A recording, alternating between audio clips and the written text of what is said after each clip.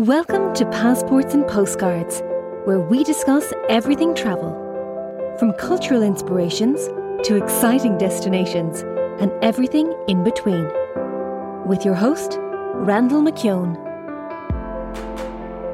Hello and welcome to a special episode of Passports and Postcards. I am your host, Randall McKeown.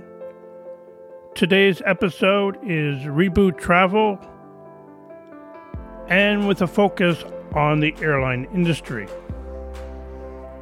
Now, I want to start off and let you know that I am no expert. I love the airline industry. I love airplanes, everything airports. And I realize that there will be a need for a reboot as travel opens up again for many countries. Now, the future of travel weighs heavily on government restrictions and how they ease travel restrictions, and how the airlines prepare themselves to be able to move passengers safely for leisure and business. Now, within the travel sector, the airline industry has probably been hit the hardest, losing approximately $1 trillion since the beginning of the pandemic. And these numbers go up until January 2021. So the dollars actually lost, might be higher. Now, according to International Air Transportation Authority, better known as IATA, Director General Alexander Jajunak stated recently that his organization predicts that the airline recovery will start to gain traction mid-year 2021. Now, reports from Allegiant Air, which is a discount airline in the U.S., they said they've seen a small increase in February, and they believe this is due to people booking for spring break. But the airline also plans for future growth, so they must have the crystal ball. Now, many U.S. airlines do report an increase in bookings, and this, of course, related back to spring break. And a lot of people starting to travel in the U.S. in particular. We look at the bigger picture. British Airways also reports higher bookings after the British government announces reopening plans. Although we are experiencing different variances of the virus, those plans may be halted. Although many airlines have not seen a spike in bookings, such as Lufthansa, they are still preparing for when their governments ease travel restrictions and passengers are ready to fly again. So as we can see, it's not all rose-colored glasses when it comes to forecasting.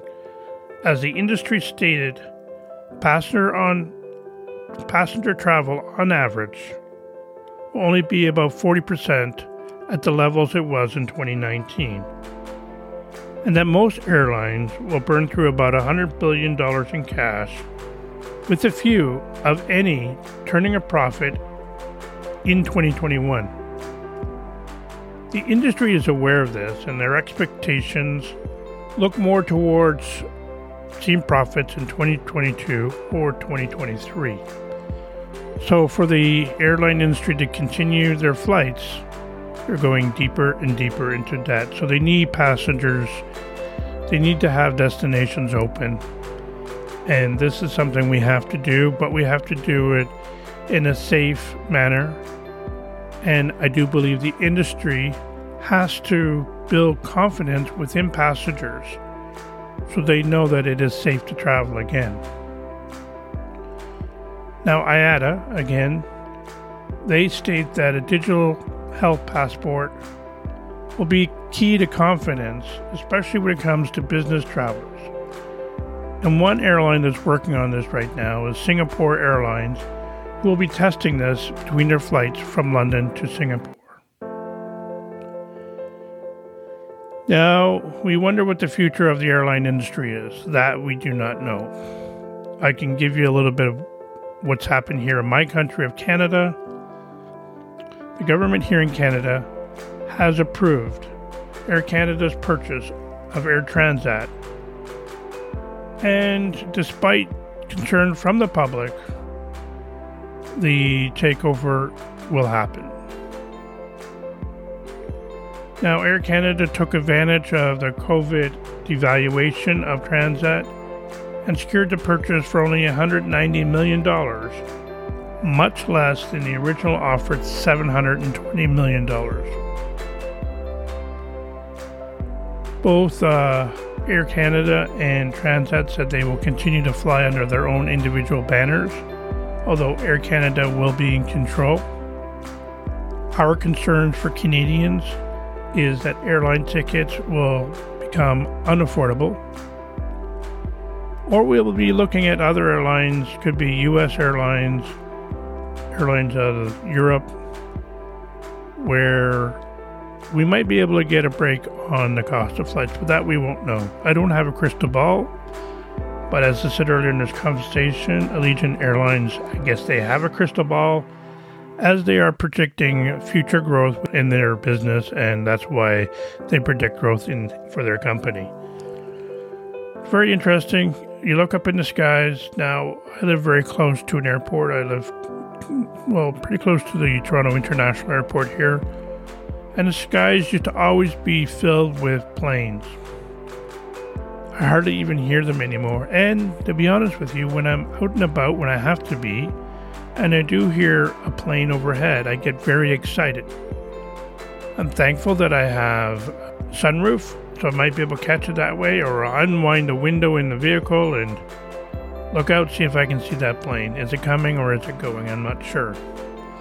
But this has been a special episode of Passports and Postcards with the series Reboot Travel, which we will be having, looking at different aspects of travel and tourism, hospitality as well, and how we can all work together to rebuild travel, or as I call it, reboot travel. Take this time to build a solid foundation, ensure confidence within the traveling sector, whether it be leisure or business. We have to get people in destinations because a lot of these countries depend on tourism. And if the airlines aren't flying there, we're not going to get people there. So that's it for today. Thank you for listening to Passports and Postcards. It's been my pleasure. Please tune in again as we'll have another Reboot Travel.